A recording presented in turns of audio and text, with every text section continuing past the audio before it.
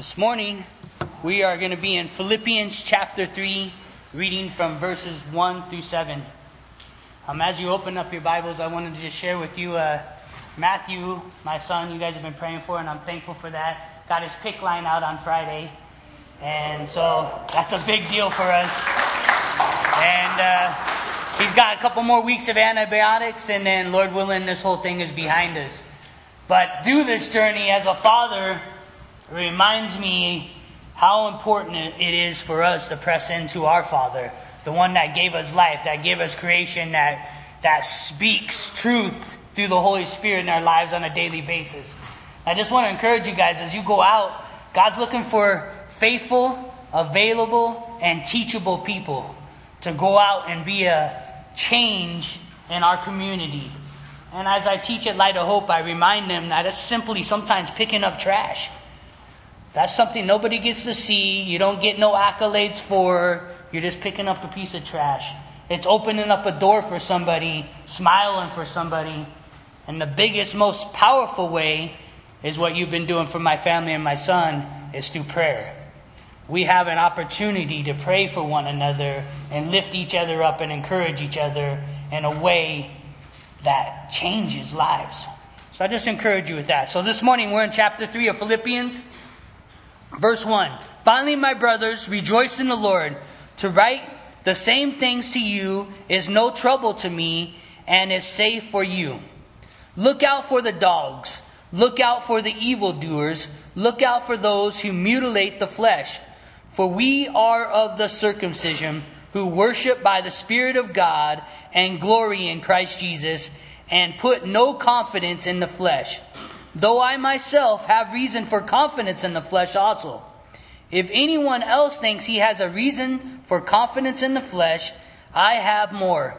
Circumcised on the 8th day of the people of Israel, of the tribe of Benjamin, a Hebrew of Hebrews.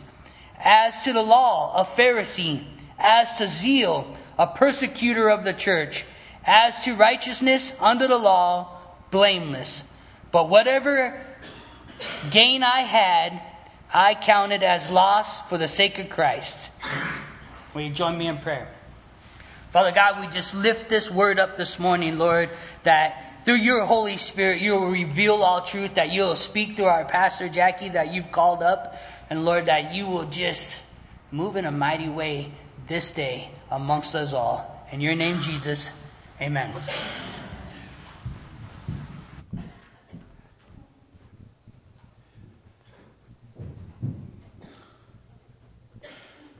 Oh, hon, you're so nice. Yeah, Father's Day. So it's Father's Day. There's been a Christmas miracle too in the last week. I'm on day 2 monster free, so you guys should not be that excited about that. I'm certainly not that excited about that. But we'll see. Maybe I'll live a day or two longer if I stop that. So my lovely wife is providing water for the old man who hasn't had water in about 12 years. So it's good for me. Well, as we look at chapter 3 of Philippians, it's kind of exciting. There's a section here I broke into 2 parts because I don't want us to miss a lot of the things that he's laying out for us in the first half. But the basic deal is he comes to this section in chapter 3. There's 4 chapters. We're about 4 weeks from finishing up Philippians. And as we look at it, he starts with this phrase, this word, finally. I know people get nervous whenever I say finally. That does not mean I'm ending. Finally just means, in this case, especially in the Bible, it means to summarize. So you say, I want to really summarize what we've been talking about the first 2 chapters. This attitude of learning to rejoice in Christ. And this is really the theme throughout the book. Learning to find our joy in Him. And he's going to build on that idea as we take a look at verse 1. But he wants us to remember all the things that came before. That it's all about laying aside our pride. You see, our pride becomes such has such a stranglehold on us because our pride gets in the way of all kind of things. And the funny thing is we won't recognize it. We don't notice it as pride. We think it's other people. We think it's something else somebody else did or something else somebody else said. But the reality is, at least in my life, whenever I find that often when my feelers have been hurt, what's really been hurt is my pride. And I think God allows those things in our life to help us recognize. I have pride issues still. I don't know if you guys do. Maybe I'm just preaching to the mirror, so you guys are all getting a part of it. But the problem is that I start to have ambitions for self, right? And the Word told us in the first 2 chapters, so we need to lay aside our selfish ambition and think about others. What does someone else need? Not what do I need in this moment. What can I do to bless or to honor somebody else? And so all of these things are ways, attitudes that we can begin to change the way we think and allow God to change our heart. If we change the way we think, God will change the way we feel. Well, we often say things like, I don't feel like that. Well, you're right. You don't feel like that because you haven't changed your mind. Chapter 2, the Lord said through Paul, let this mind be in you, which was also in Christ Jesus. We're supposed to have His mind. Think about things the way He thought about things. And that's the challenge for us as we come to lay hold of what He's given us in Philippians. How it is that I can find joy in the Lord. Despite our circumstances, despite the things that we're going through, the things that we're facing, we want to learn to have joy. So look what he says. He says the first thing that we want to really focus in as we get the crux of Paul's message is our attitude. Look at it. Finally, my brothers, rejoice in the Lord. To summarize everything I've said so far, rejoice in the Lord. Now this time the word rejoice is an action. It would be like sing out to the Lord, praise the Lord, glorify the Lord. The idea of rejoice here is not a feeling I feel, but an action that I take. That I rejoice in Him. That I am telling Him that I rejoice in Him. That I would take this attitude on to myself. That I would rejoice in the Lord. I'm not rejoicing in my circumstances. Certainly don't rejoice in your possessions because they're here today and scratched tomorrow or gone or, any number of things, right? There's a lot of ways that our possessions can let us down. And it doesn't say rejoice in your accomplishments. Because our accomplishments come and go. You're a hero for exactly, a couple hours. It doesn't take very long to go from hero to zero. It takes a lot longer to go from zero to hero. But from hero to zero is not that far. If our joy or rejoicing is in my accomplishments or in my possessions or in my circumstances, I won't rejoice. Because those things are always changing. But you know who doesn't change? He's the same yesterday, today, and forever. The Lord never changes. You know that the way that the Lord feels about you doesn't change? Even when we fail, even when we falter, even when we mess up, that the God who created the heavens and the earth loves you.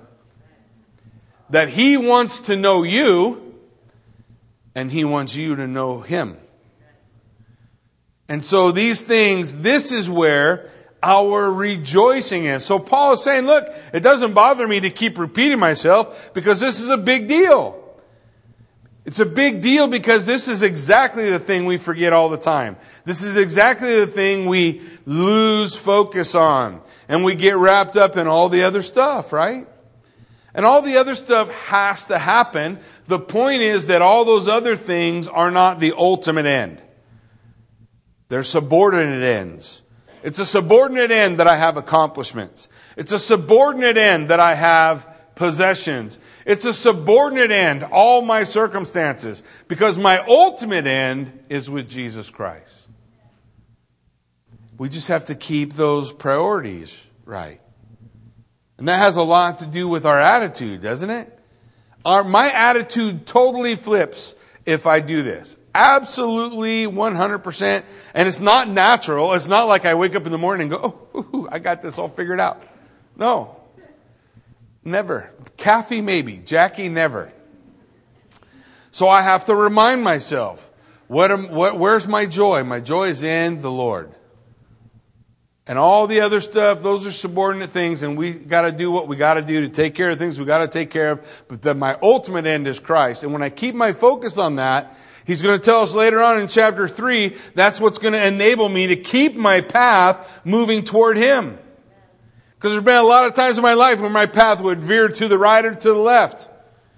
The scripture in the Old Testament said, don't do that. Don't veer to the right hand. Don't veer to the left hand. Hold fast to the Word of God. Keep moving straight ahead.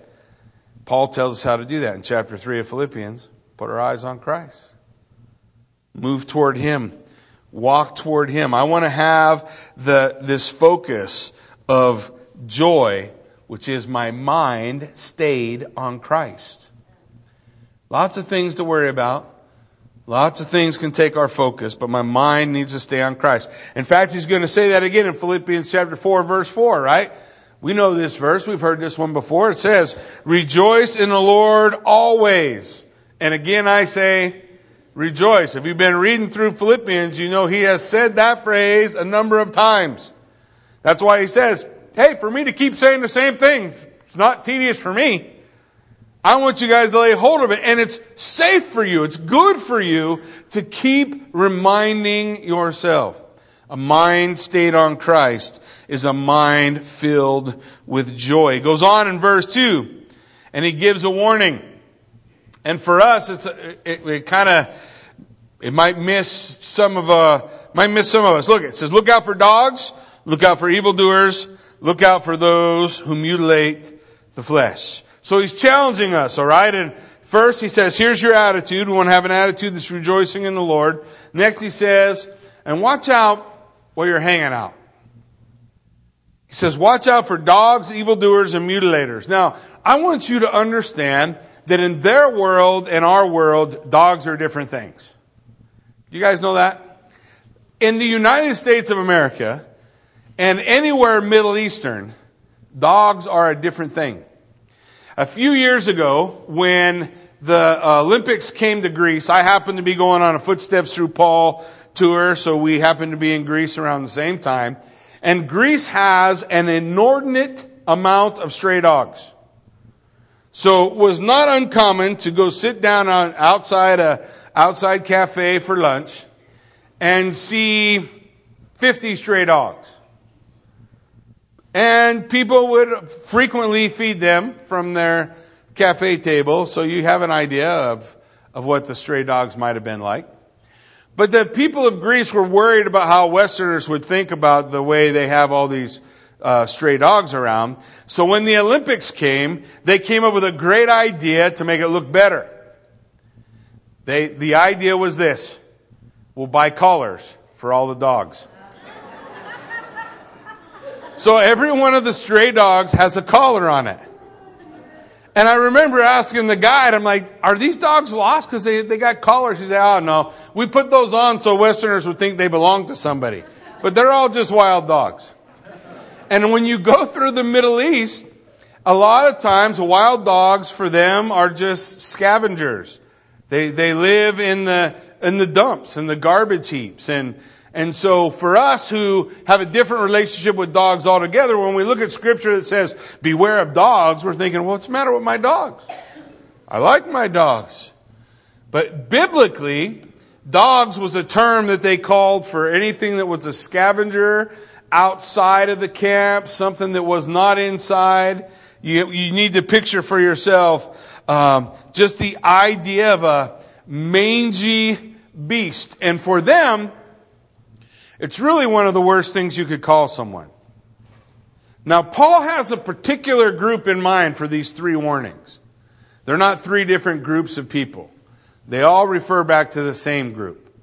There's a group of people who thought of themselves very holy, very righteous. So each one of these terms is a rhetorical device full of bite that would really irk them if they were reading it. A lot of sarcasm in it, but the idea of being a dog was like, man, that was pretty low. And there was this group of guys who really had been spending a lot of time dogging Paul. Everywhere Paul went, they followed. And they were what's called the Judaizers. And we'll talk a little bit more about them in a minute. But Judaizers basically wanted to Jewify Christianity. They wanted them to follow the Torah, get circumcised. That's why some of these points are going to come up. And as they would follow behind Paul, it was very enticing to believers. There's a reason. Two, actually. One, our flesh likes the accolades of, just tell me what to do, and if I do this, I climb the ladder of righteousness. Hey, we like that. In fact, those things have permeated the church for the last 200 years. What you dress, how you look like, what you do or don't do, those things make you holy, right? And we start to lose track of the reality that it's a relationship with Christ. How close I am to Christ is what makes me holy. Not whether I smoke or whether I don't, or whether I drink or whether I don't, or whether I wear a tie or whether I don't, or whatever the other things we might have in our mind. Well, the Judaizers, they had this deal because the Roman Empire would kill, as soon as they found out that Christianity was a different sect than Judaism, they started to require Christians to do something the Jews didn't have to do. They required them to go to the altar of Caesar, take a pinch of incense, and declare, Kaiser est Kyrios. Caesar is Lord. Now, Jews didn't have to do that. It was a deal they had with the Romans. They were tired of fighting with the Jews and their rebellions. So they weren't required. And as long as Christianity was the sect of Judaism, they got a pass. But as soon as they realized this is different, and the Jews really helped that occur, as soon as they realized that it was different, then immediately they started to bring Christians up, and Christians wouldn't do it. And because they wouldn't say it, they're being slaughtered. Now, enter a Judaizer in the church, and he enters in the church and says, look, I can offer you a little bit more freedom. If you will just get circumcised and obey the Torah, then we'll Judaize you, we'll declare you Jewish, and you won't have to worry about having to stand up and say Caesar is Lord. But you see, prior to that, you had to do something different. You had to go away from the sacrifice of Christ and into confidence in your flesh. So Paul uses these three terms to describe them. Look out for the dogs. These guys are dogging me. They're full of bite. They're a problem. They're low life. They're not really righteous. They're not righteous. They're just saying, if you do this, you obey this. And when they're talking about the Torah, they're not talking about thou shalt not commit murder. They're talking about all of it. Everything that Christ fulfilled. Christ fulfilled the holiness code. They can't, but Christ did. And in fulfilling the holiness code, when I come to Christ and receive Him as my Lord and Savior, He makes me holy. He does. Not the holiness code.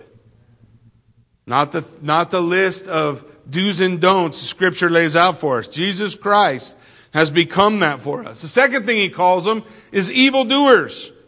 He says these guys are evildoers. Between dogs and mutilation, they're workers of evil. They're evil. They're wicked. They're filled with iniquity. Paul's saying, look, they're not righteous. They sell this righteous thing. But the emperor has no clothes. Here, wear this. Only the wise can see it. The difference is they say, here, wear this. Only the righteous can see it. And all of it is still the same thing. It's you doing something to make yourself righteous.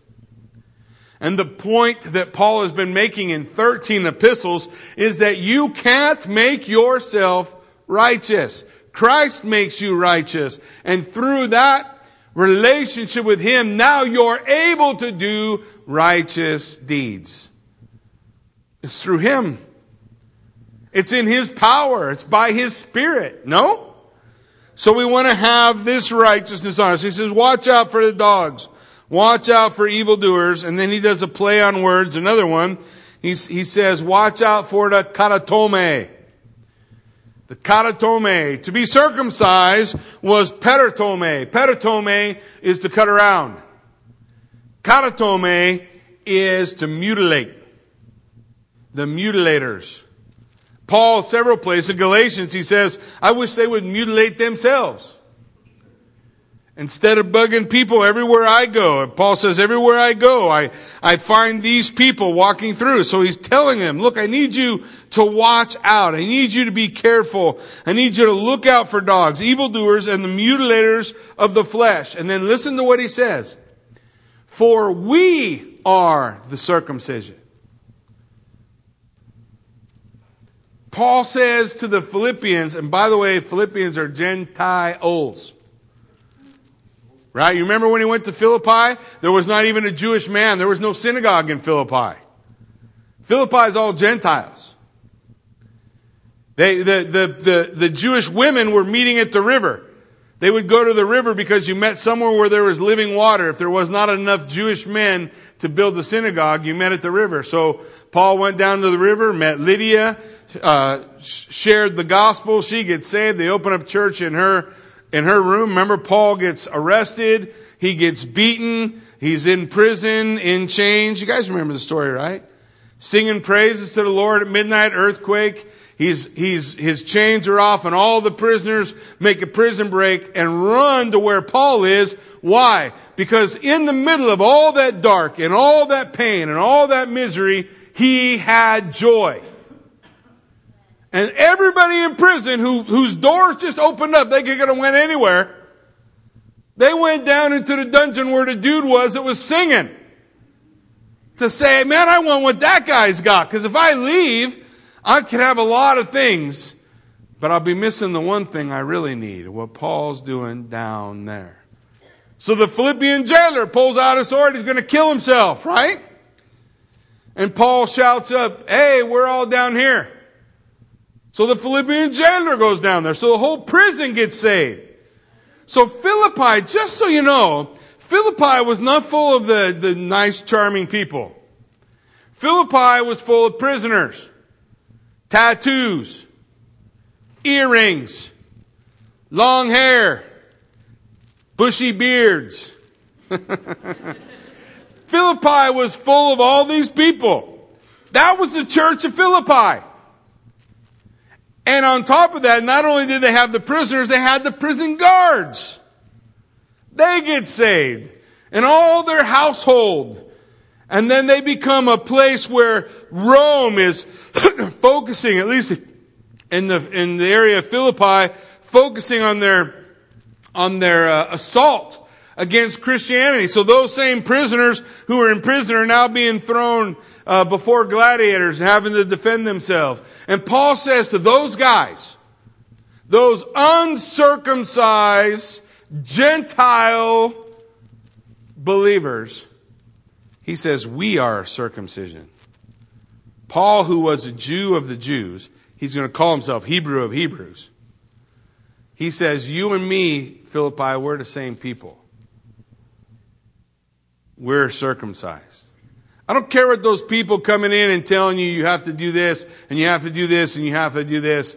He said, I don't care what they say. They're dogs, evildoers, and mutilators.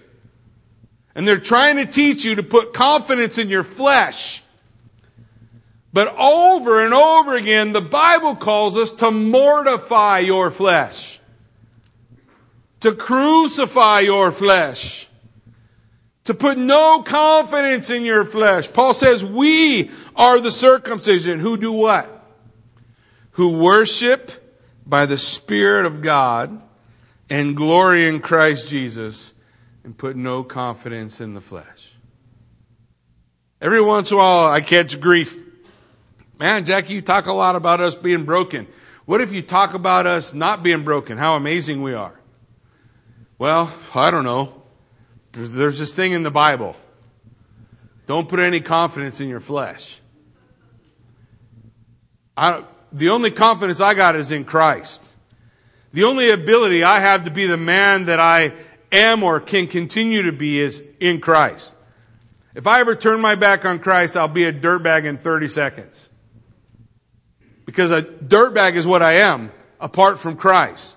It's Christ that makes me righteous. It's Christ that takes my brokenness and makes it whole. And it's only through pursuing Christ that I can maintain that. Otherwise, there's no way to do it.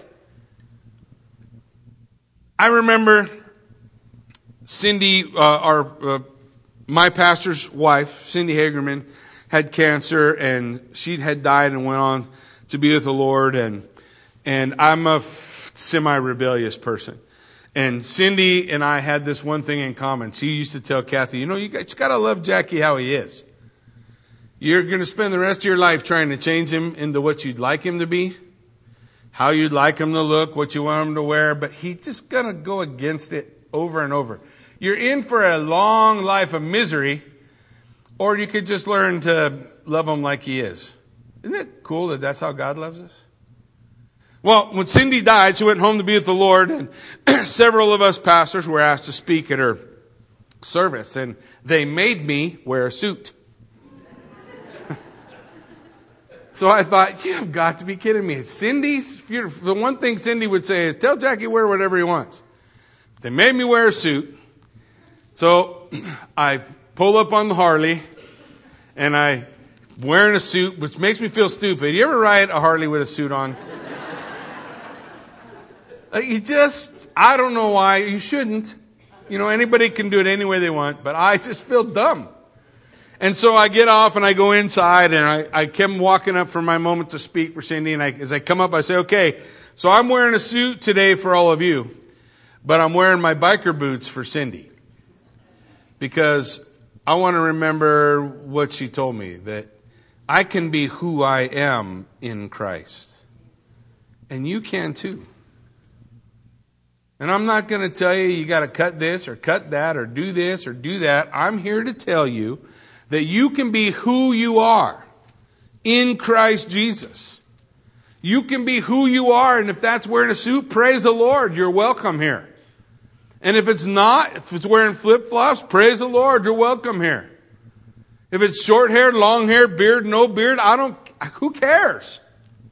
You be who you are in Christ Jesus.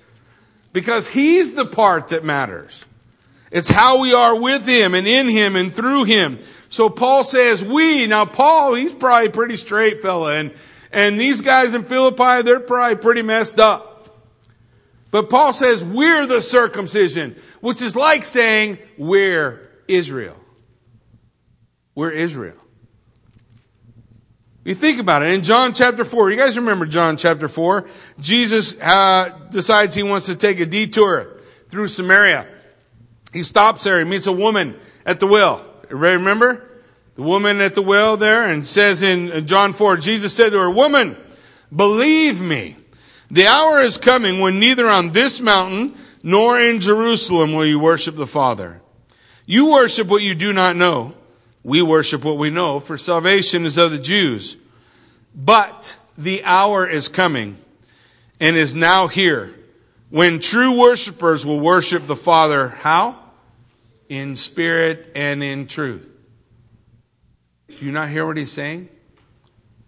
Right now, the woman at the well is asking him, well, you guys say we should worship like this, and they say you should worship like that, and we use drums and electric guitar, and you guys use organ and a piano and all these things. Which one's really doing it right? And Jesus tells her, salvation is of the Jews. The temple is the temple in Jerusalem. But the day is coming and is here now when what God really wants is people who will worship Him in spirit and in truth. What did Paul just say to the Philippians? We are the circumcision who do what? Worship Him in spirit. It's all about Jesus. It's not about all that other stuff. It's all about Jesus. It's not about all the other things we want to hinge on or that we want to hang on or that we want to say. Man, it's all about worshiping Him. And this word for worship is interesting. This word for worship is the word latreu. If you know it, latreu is a word for serving Him. So the word latreu would have been the same word that would have been used if you were hanging out with Mary, Martha, and Lazarus. You guys remember? Whether you were Martha doing the dishes or Mary sitting at the feet of Jesus, latreu could be both. Because you can worship the Lord in what you do for Him. You can worship the Lord at His feet.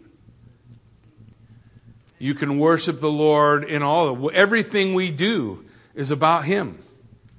It's about pursuing Him. Look, it doesn't matter what job you do. It doesn't matter what your vocation is. The point is you do that vocation and you do it in a way that you're loving Christ in it. That's why you ought to be the best. You ought to be the most honest. That should be our goal because Christ is working in us to will and to do. Christ is empowering me to be more than the broken man that I am. I don't want to use the excuse that I'm broken so I can just act broken. I'm broken so I need Christ to be whole. That's the point. I need Christ to walk the walk that I want to walk. Romans 2:28 says this, "For no one is a Jew who is merely one outwardly." There's no such thing. He's saying, look, you're not just born a Jew. That's not how this works. A Jew is not one who is merely outward, nor is circumcision outward and physical. A Jew is one inwardly, and circumcision is, listen, a matter of the heart. You're the only one who can answer the question, do you love the Lord or not? You're it. And by the way, it's the first and best commandment, to love the Lord your God with all your heart, soul, mind, and strength. Loving God is what we're called to. It's a circumcision a matter of the heart, which is accomplished how? By the Spirit. How do you get the Spirit? By professing faith in Jesus Christ. By bowing the knee to Him as King, we receive His Spirit. And then if you need the power of the Holy Spirit because you're looking in life and you're saying, man, I'm falling short, and I don't seem to have the power to do the right thing. Just like Paul said in Romans chapter 7. And what do? Ask. In James he says, you have not because you ask not. Stop asking for a new car, a new bike, a new thing, and ask God for more of the Spirit to empower you to be the man or woman God's calling you to be. Give me more of you. This is what circumcision is. Not, who cares what's cut on the outside? It's a matter of what's cut on the inside. What is it in your heart? Have you tossed away your desires of the flesh? The point that Paul says in Romans 2:29, His praise is not from man, but from who? From God.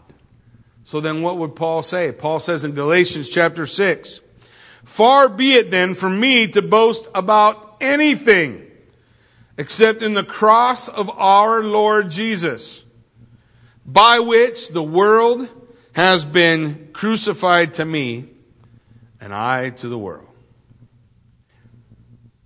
This place is not my home. I'm more than happy to pastor you anytime. This is not my home. This is not the ultimate end. My ultimate end is to be with Him. The world has been crucified to me.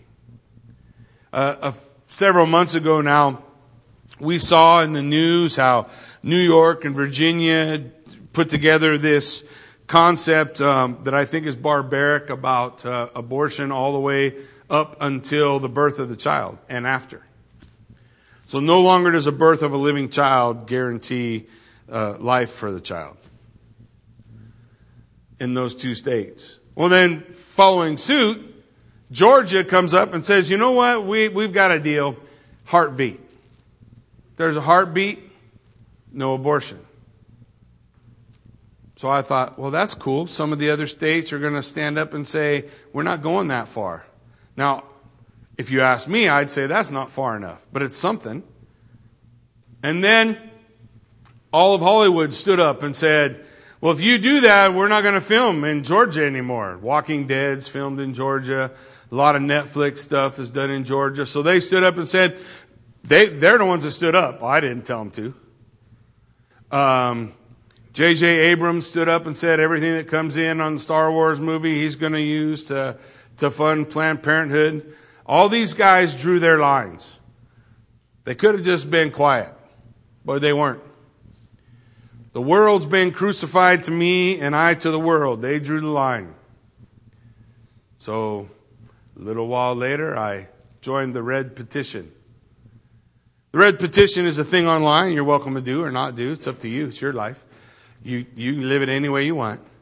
But on Red Petition, I got on and I canceled all my subscriptions to all their deals. Because they drew the line, not me. They could just go about life. But they said, oh no, if you're going to allow a child to live after a heartbeat, we're not going to film there anymore. So I'm not giving them money anymore. Now I know there's a lot of things. Maybe we would not be able to buy or sell anything in this world if we chose to stand with Christ and against the things that we believe are wrong. But you're going to have to stand sometime. Or one day you get to the end and everybody looks around and nobody looks any different. And I think the last numbers I saw, which I haven't looked for a week, but the last numbers I saw was around $300,000 so far that Netflix has lost as a result of what they said. But, and that won't be enough. It's okay, you can answer it. That won't be enough for making a big dent. But the point is, there has to be a point in our life where we make a delineation. I'm not telling you to make my battle your battle. That's between you and the Lord. If you can justify it, then you justify it. At some point, we have to decide there's a distinction between us and them.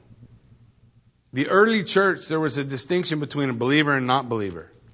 Even though Paul says we are of the circumcision, even though Paul says, look, all these things are good, he says, I'm not going to boast in anything, and the world's dead to me. And I got to watch myself, because sometimes there's parts of the world that I enjoy, that I hold on to, that cause me to become complacent. And then I say, well, I don't want to stop doing that. I really enjoy that. I don't want to stop doing this. I don't want to stop doing that. Once upon a time, I said, I came to Jesus Christ. I want my colors to be clear.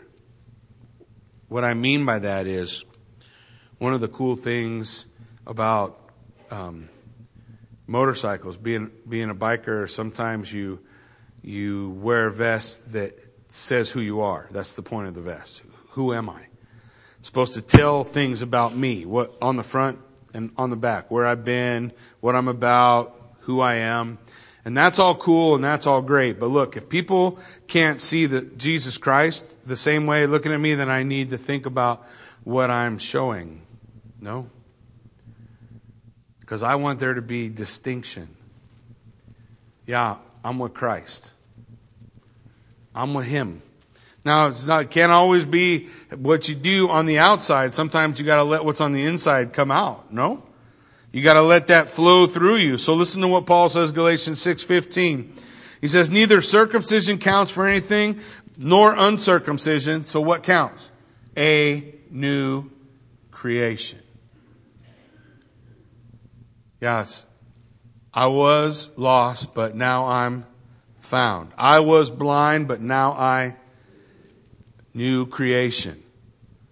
I once thought this way. I once acted this way. I once did these things. Now I want to be new.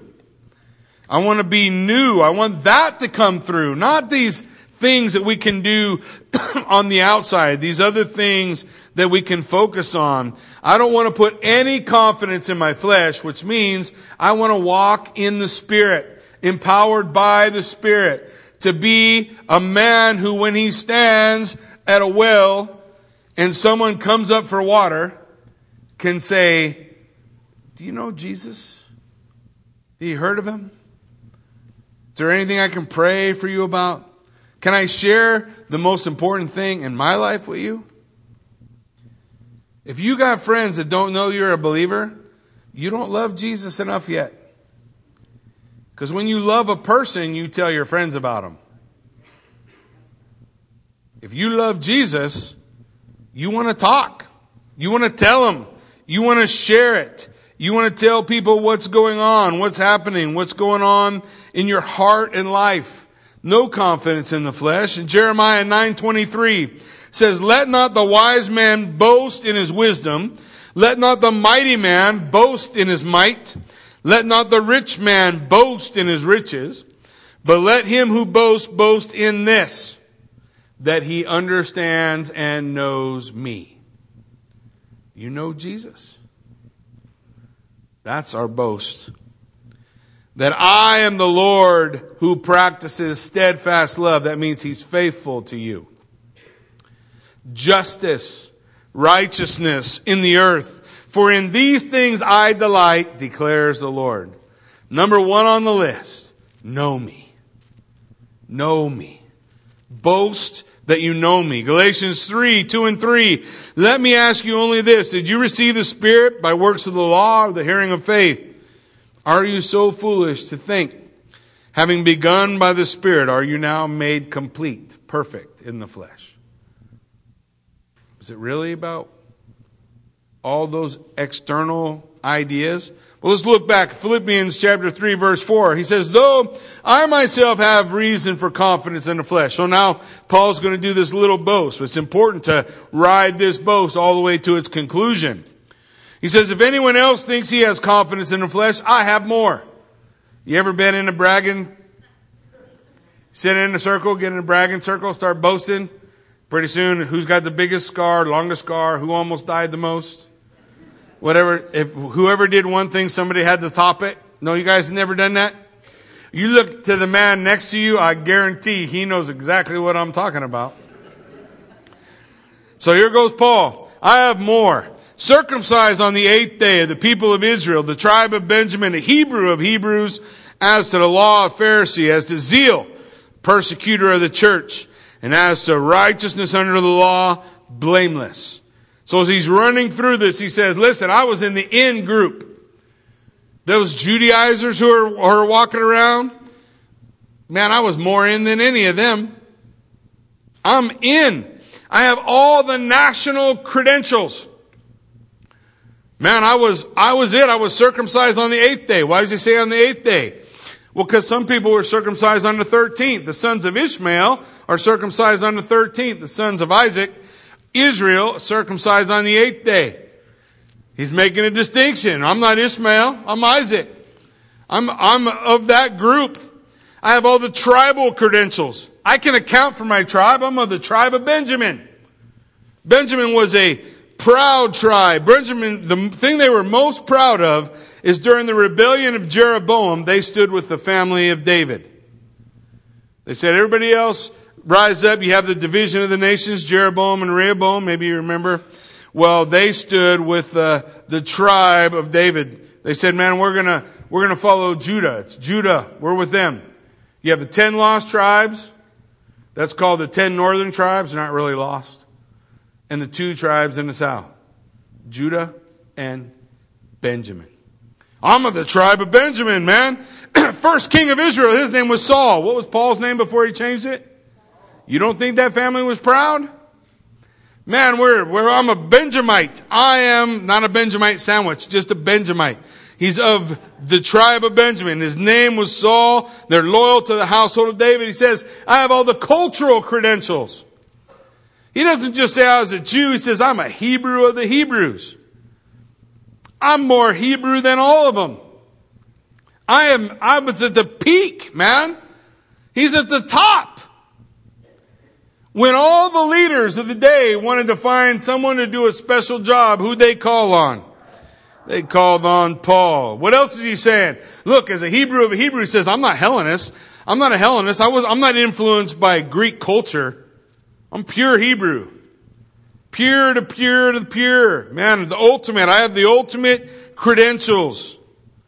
What about his own dedication? That's what he says. He says in his own dedication, I was a Pharisee, the most knowledgeable group about the Word of God, the most honest, the most zealous for the law. And he says, I'm a Pharisee. The language, I'm a Pharisee of the Pharisee idea. It means that he's probably third generation. That means Grandpa was a Pharisee, Pop was a Pharisee, he's a Pharisee.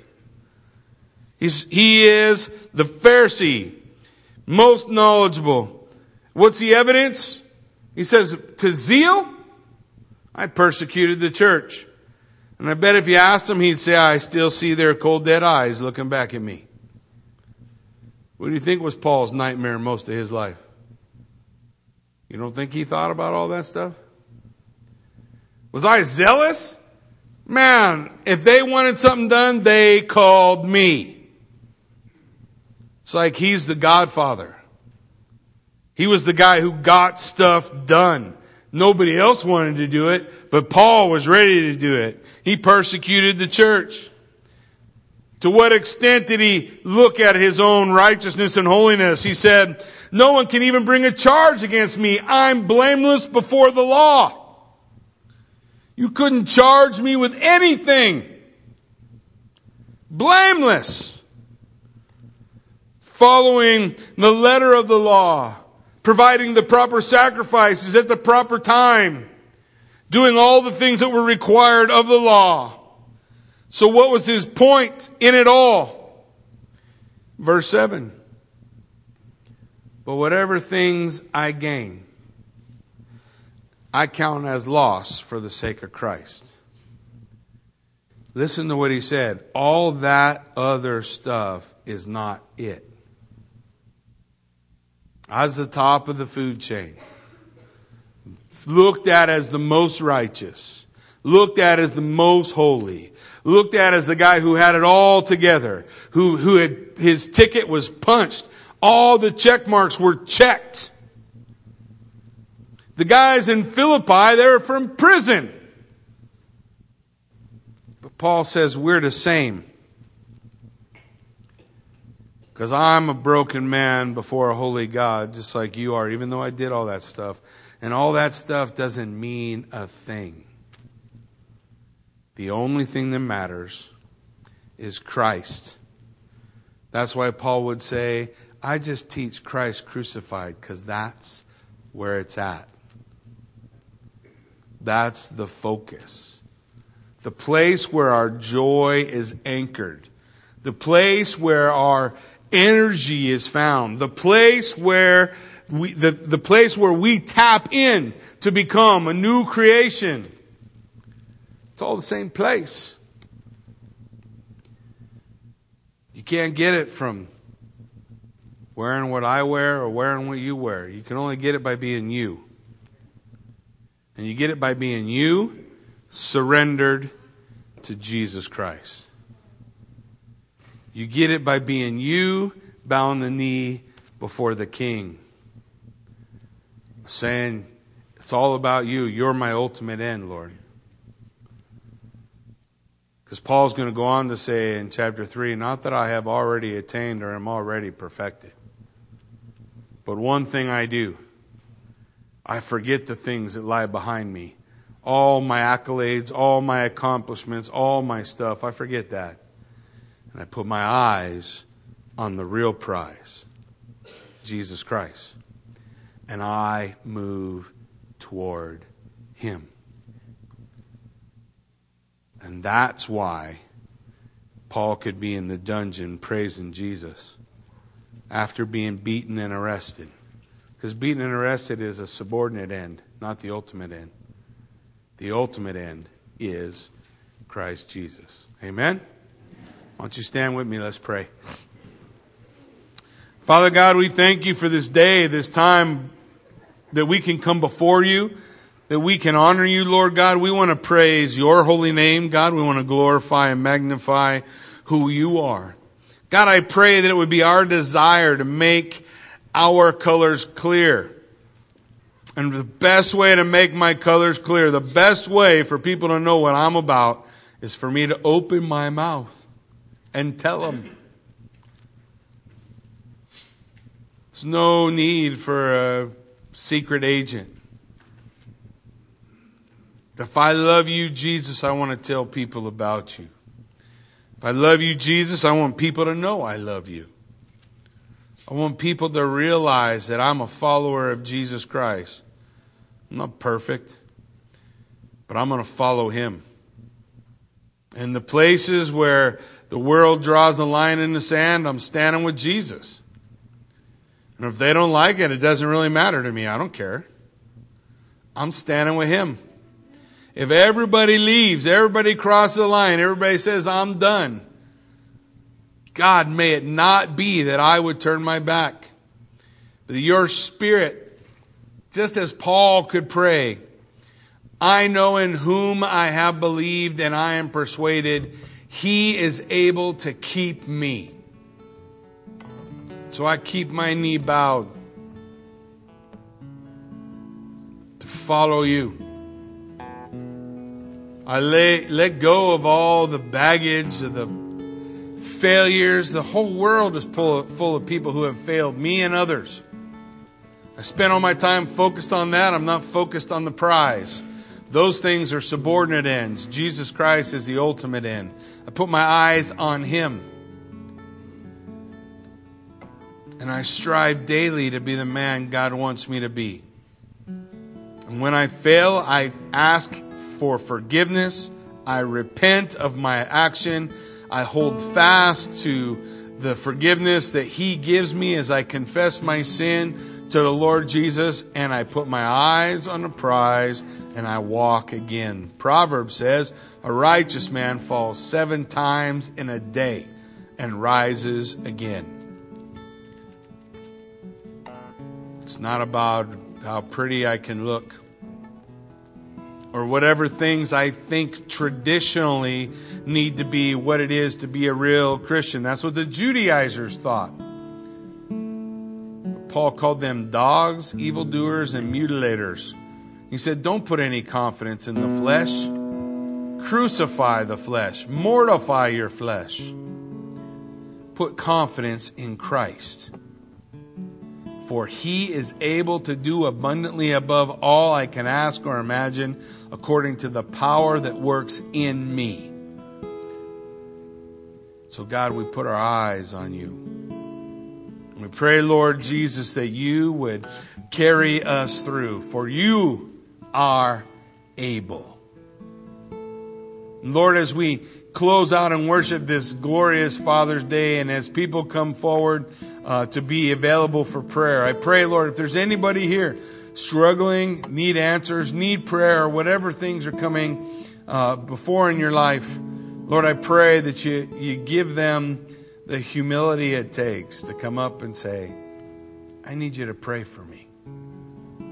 And that we as a family of believers would be there for one another to say, I will pray for you. Let's pray. Lord, be glorified. Be magnified in the lives we live out before you as we give you all the glory, honor, and praise.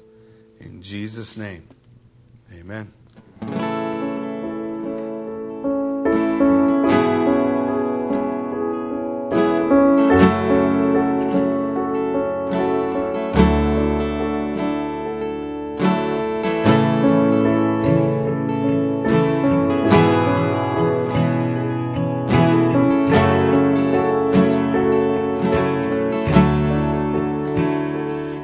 As I rise, the strength of God go before, lift me up. And as I wake, eyes of God look upon, be my side.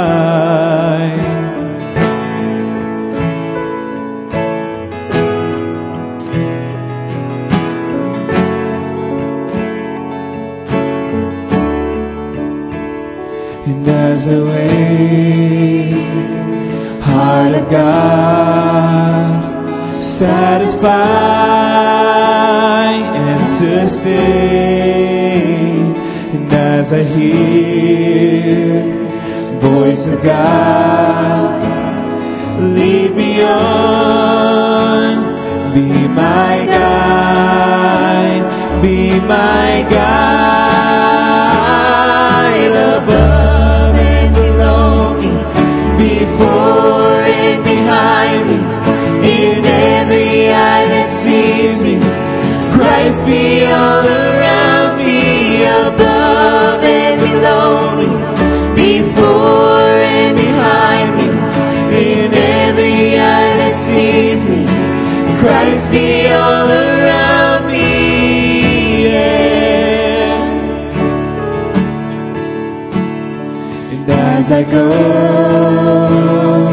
hand of God, my defense by my side, and as I rest, breath of God fall upon, bring me peace,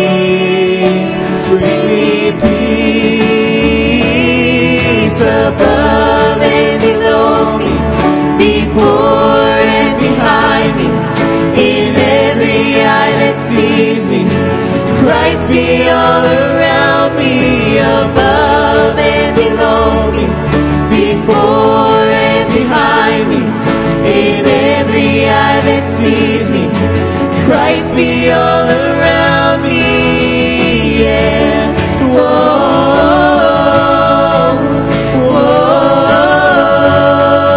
whoa, Christ be all around me, yeah. Whoa, whoa, Christ be all around me, yeah. Your life, your death, your blood was shed for every moment, every moment. Your life, your death, your blood was shed for every moment, every moment. Your life, your death, your blood was shed for every moment, every moment. Your life, your death, your blood was shed for every moment, every moment,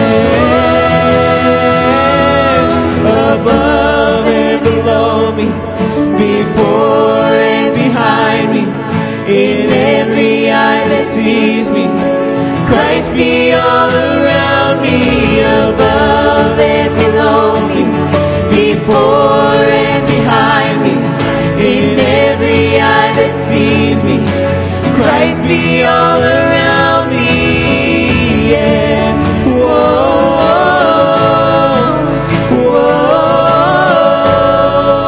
whoa, Christ be all around me, yeah. Whoa,